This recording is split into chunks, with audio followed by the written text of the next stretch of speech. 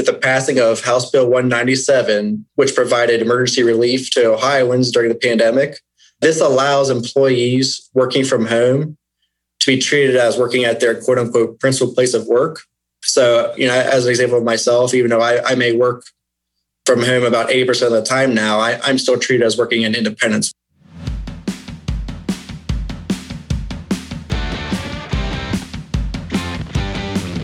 From Ray and Associates Studio, this is Unsuitable, a management and financial services podcast for entrepreneurs, tenured business leaders, and others who are ready to look beyond the suit and tie culture for meaningful, measurable results. I'm Doug Hauser.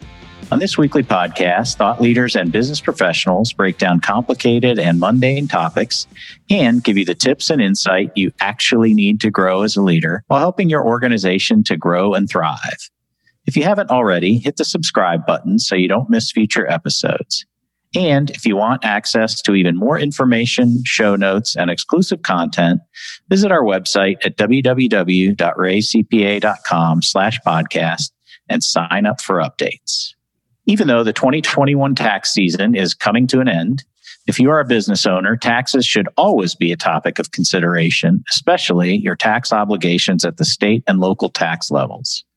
Today, Luke Lucas, Senior Manager on Ray & Associates State and Local Tax Team, is here to give us some insight into how different states, including our own Buckeye State, have responded to the CARES Act, federal tax updates, and ongoing Nexus guidance. He will explain how state and local taxes impact businesses all year long and what you should do to minimize your liability. Welcome to Unsuitable, Luke. Thank you, Doug. It feels great to finally get on here with you. Yeah, great to have you on. That's we should have certainly done so sooner. We've got to get on Joe. He needs to delegate that a little bit more to you. He tends to take more of that spotlight himself. So we'll work on that. Yeah, he does enjoy it. Absolutely. But so much important stuff with regard to state and local taxes, or as we like to say, SALT in our world, right? A lot of consternation around the CARES Act and all of these things, PPP and, all of this stuff. And yet a lot of people didn't pay attention or tended to ignore maybe the impact at the state and local level, some of which has been addressed, some of which has not. So can you give us maybe a quick overview on some of those things? Yeah. So I think you summed it up great. From my experience, it does seem like state and local tax sort of falls on the back burner sometimes, and probably rightfully so, honestly, compared to federal taxation. But as everybody's aware, there's been a ton that's gone on in the past year with coronavirus, the government responses to it, both at the federal and state level. And the first topic I kind of wanted to bring up today was really just the state responses to the CARES Act. And then, with what was passed late December of 2020, the Consolidated Appropriations Act that really didn't end up being very taxpayer friendly at the federal level. Yeah, absolutely. So talk a little bit about, some of those things and how they impact, state and local obligations. In Ohio, obviously we've got CAT tax and all those things and some of what's been addressed and as far as that goes. Sure. Yeah. So to tee it up, I'm going to focus on the Paycheck Protection Program deductibility, since that really affects, I would say, most taxpayers, not only in the state of Ohio, but throughout our whole audience, even though this concept really applies to any provision that may get passed by the federal government. So to understand, we need to understand where the states are coming from and really what factors into their decision to see how they would treat this Paycheck Protection Program deductibility. States, by and large, they really don't want to hurt their economy. They want it to be business friendly. So they don't want to react to this and hurt businesses that may already be struggling from COVID more than they already are. But the fact is, and I don't think a lot of people realize this, is unlike the federal government, states are actually required to maintain balanced budgets. So that plays very heavily into their decision making. And as I brought up, the Consolidated Appropriations Act, which was passed on December 27th of 2020, it does now allow the deductibility of the Paycheck Protection Program proceeds for federal tax purposes, which is certainly a big win for taxpayers. But being that it's passed so late in the year, the states are really now scrambling to assess the effect it's going to have on their state's budget. And of course, after they analyze that effect, they have to get the legislation drafted and run through the system in order to get that approved if they do approve a taxpayer-friendly provision, which would be, allowing the deductibility of those expenses at the state level as well. Some states automatically follow the federal legislation, correct? But Ohio does not. We have to enact our own provisions, as it were, correct? Yeah, that's right. So without doing anything, a state may automatically allow the deduction or require it to be added back. And kind of what you're getting at here is this depends on the state's conformity date with the Internal Revenue Code. There are really two conformity types states out there, and they're either a rolling conformity state, so they'll automatically update and allow the PPP deduction unless legislation is passed to disallow it. And the other half is a fixed date conformity state like Ohio is. And Ohio is, of course, most relevant to our audience. And Ohio's current conformity date is March 27th of 2020. And that coincidentally happens to be the date that the CARES Act was signed into law. Mm-hmm. So it does include some of those benefits and provisions.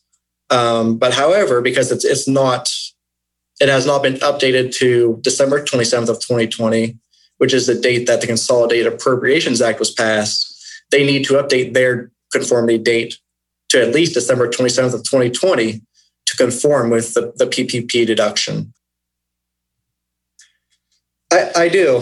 So actually just today, I did get an update that legislators are moving the bill, which is Senate Bill 18, along to allow a deduction. It was passed at the Ohio Senate in favor of a vote of 32-0, and it's now at the House. So with that 32-0 Senate vote, I would say it's very highly likely that this will end up getting passed and will probably be passed by the time actually our listeners hear this podcast, just because it's such a time-sensitive matter. That's great. And the other piece I think that's in that too is for Ohio specifically, the BWC dividends and rebates, which were massive, obviously, in 2020 for companies. And as I understand, currently, those would have to be included in your CAT tax calculation. Although, as you said, there's a big push to change that and not include that, correct? Yeah, I kind of feel like you're reading my mind here. So something else that is included in the bill, and this actually got added after the fact, but it's really been a big question mark that's came up recently, and that's the exclusion of the BWC refunds or dividends from the commercial activity tax base.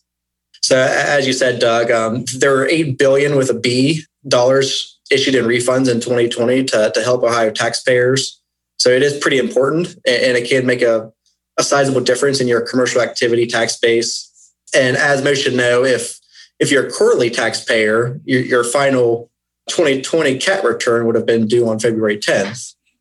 So if, or when I should say, this bill ends up being passed and you're allowed to exclude the BWC refunds from the CAT tax base, you should amend the appropriate returns for 2020, file a refund claim if you report those gross receipts like you probably should have, and claim those BWC refunds that you're entitled to. Yeah.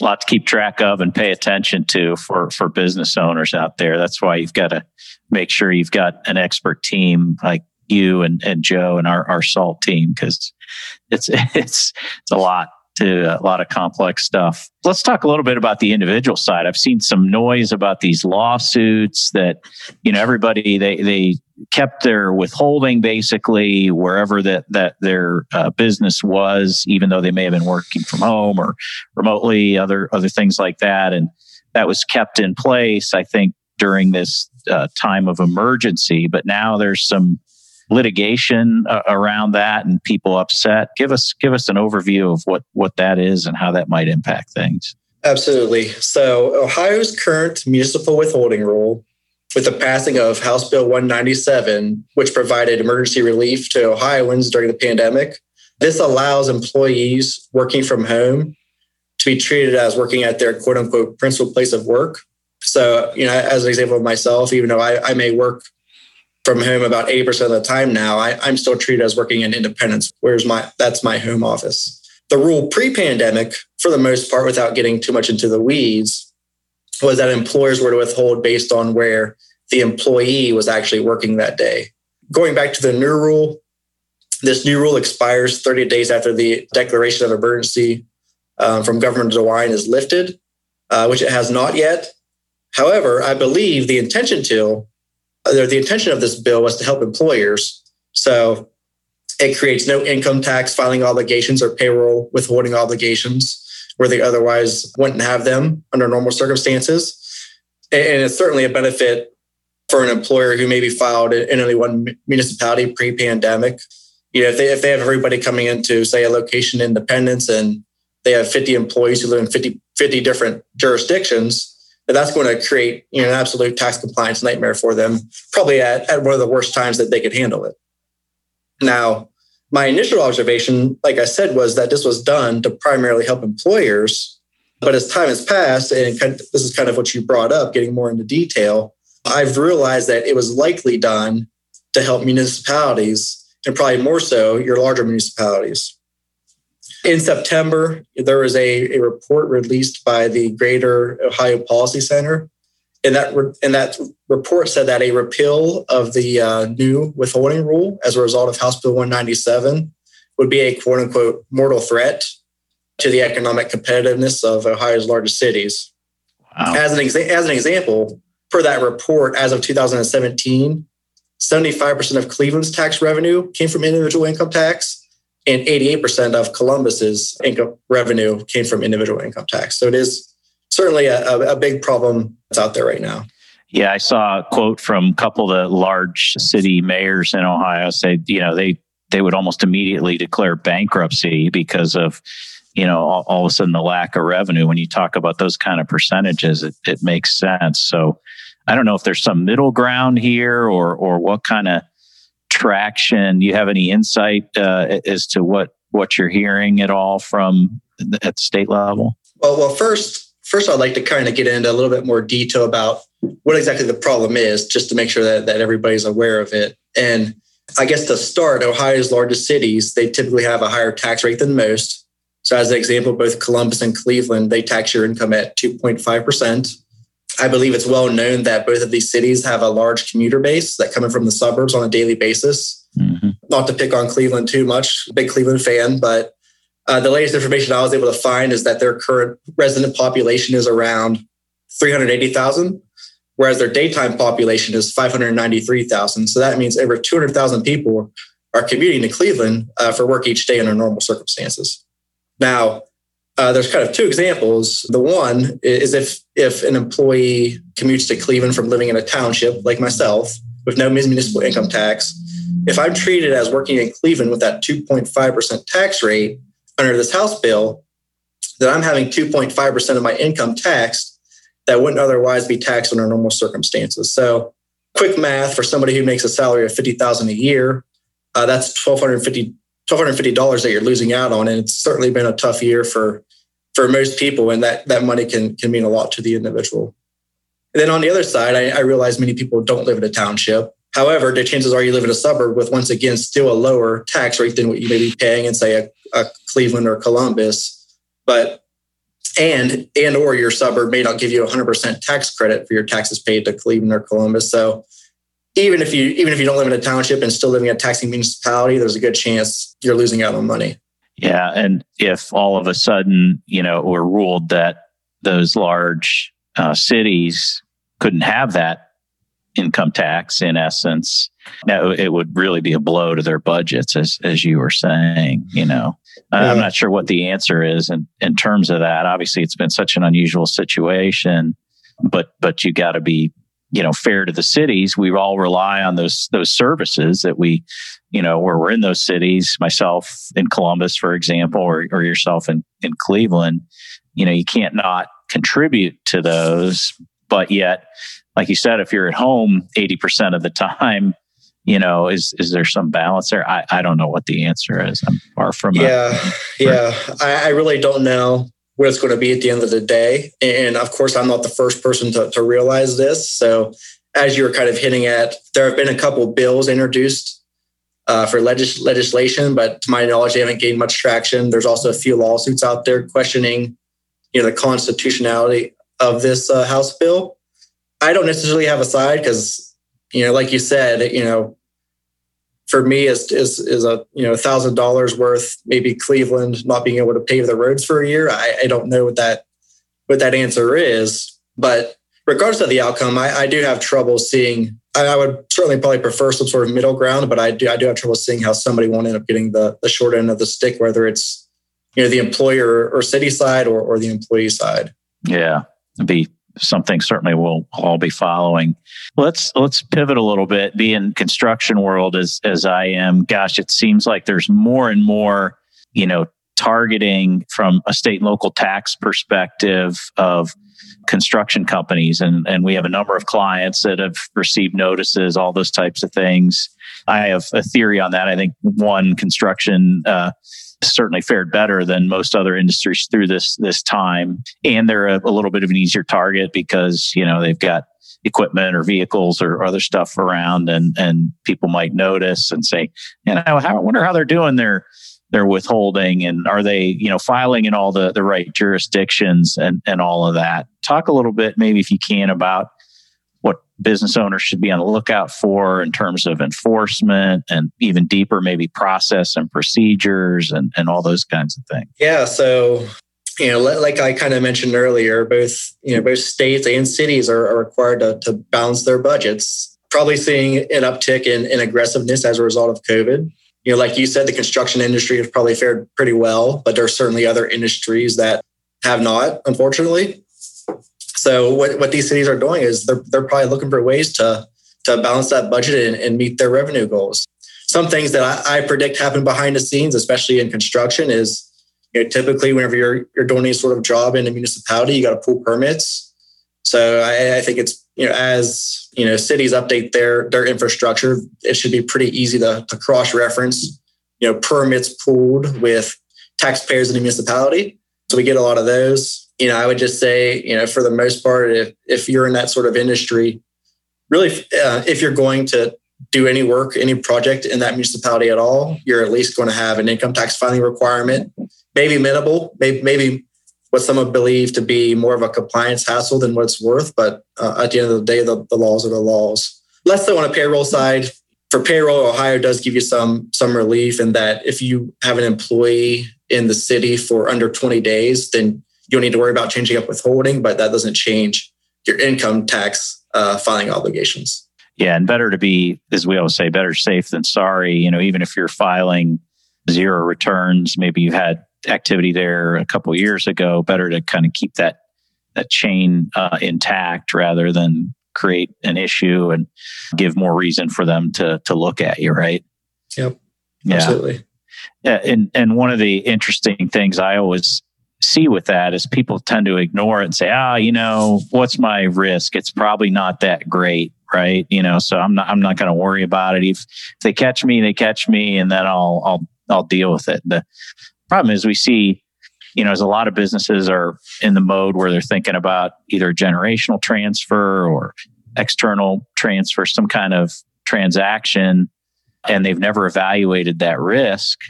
That's a huge issue, right? Talk a little bit about some of the stuff you guys do around those risk assessments.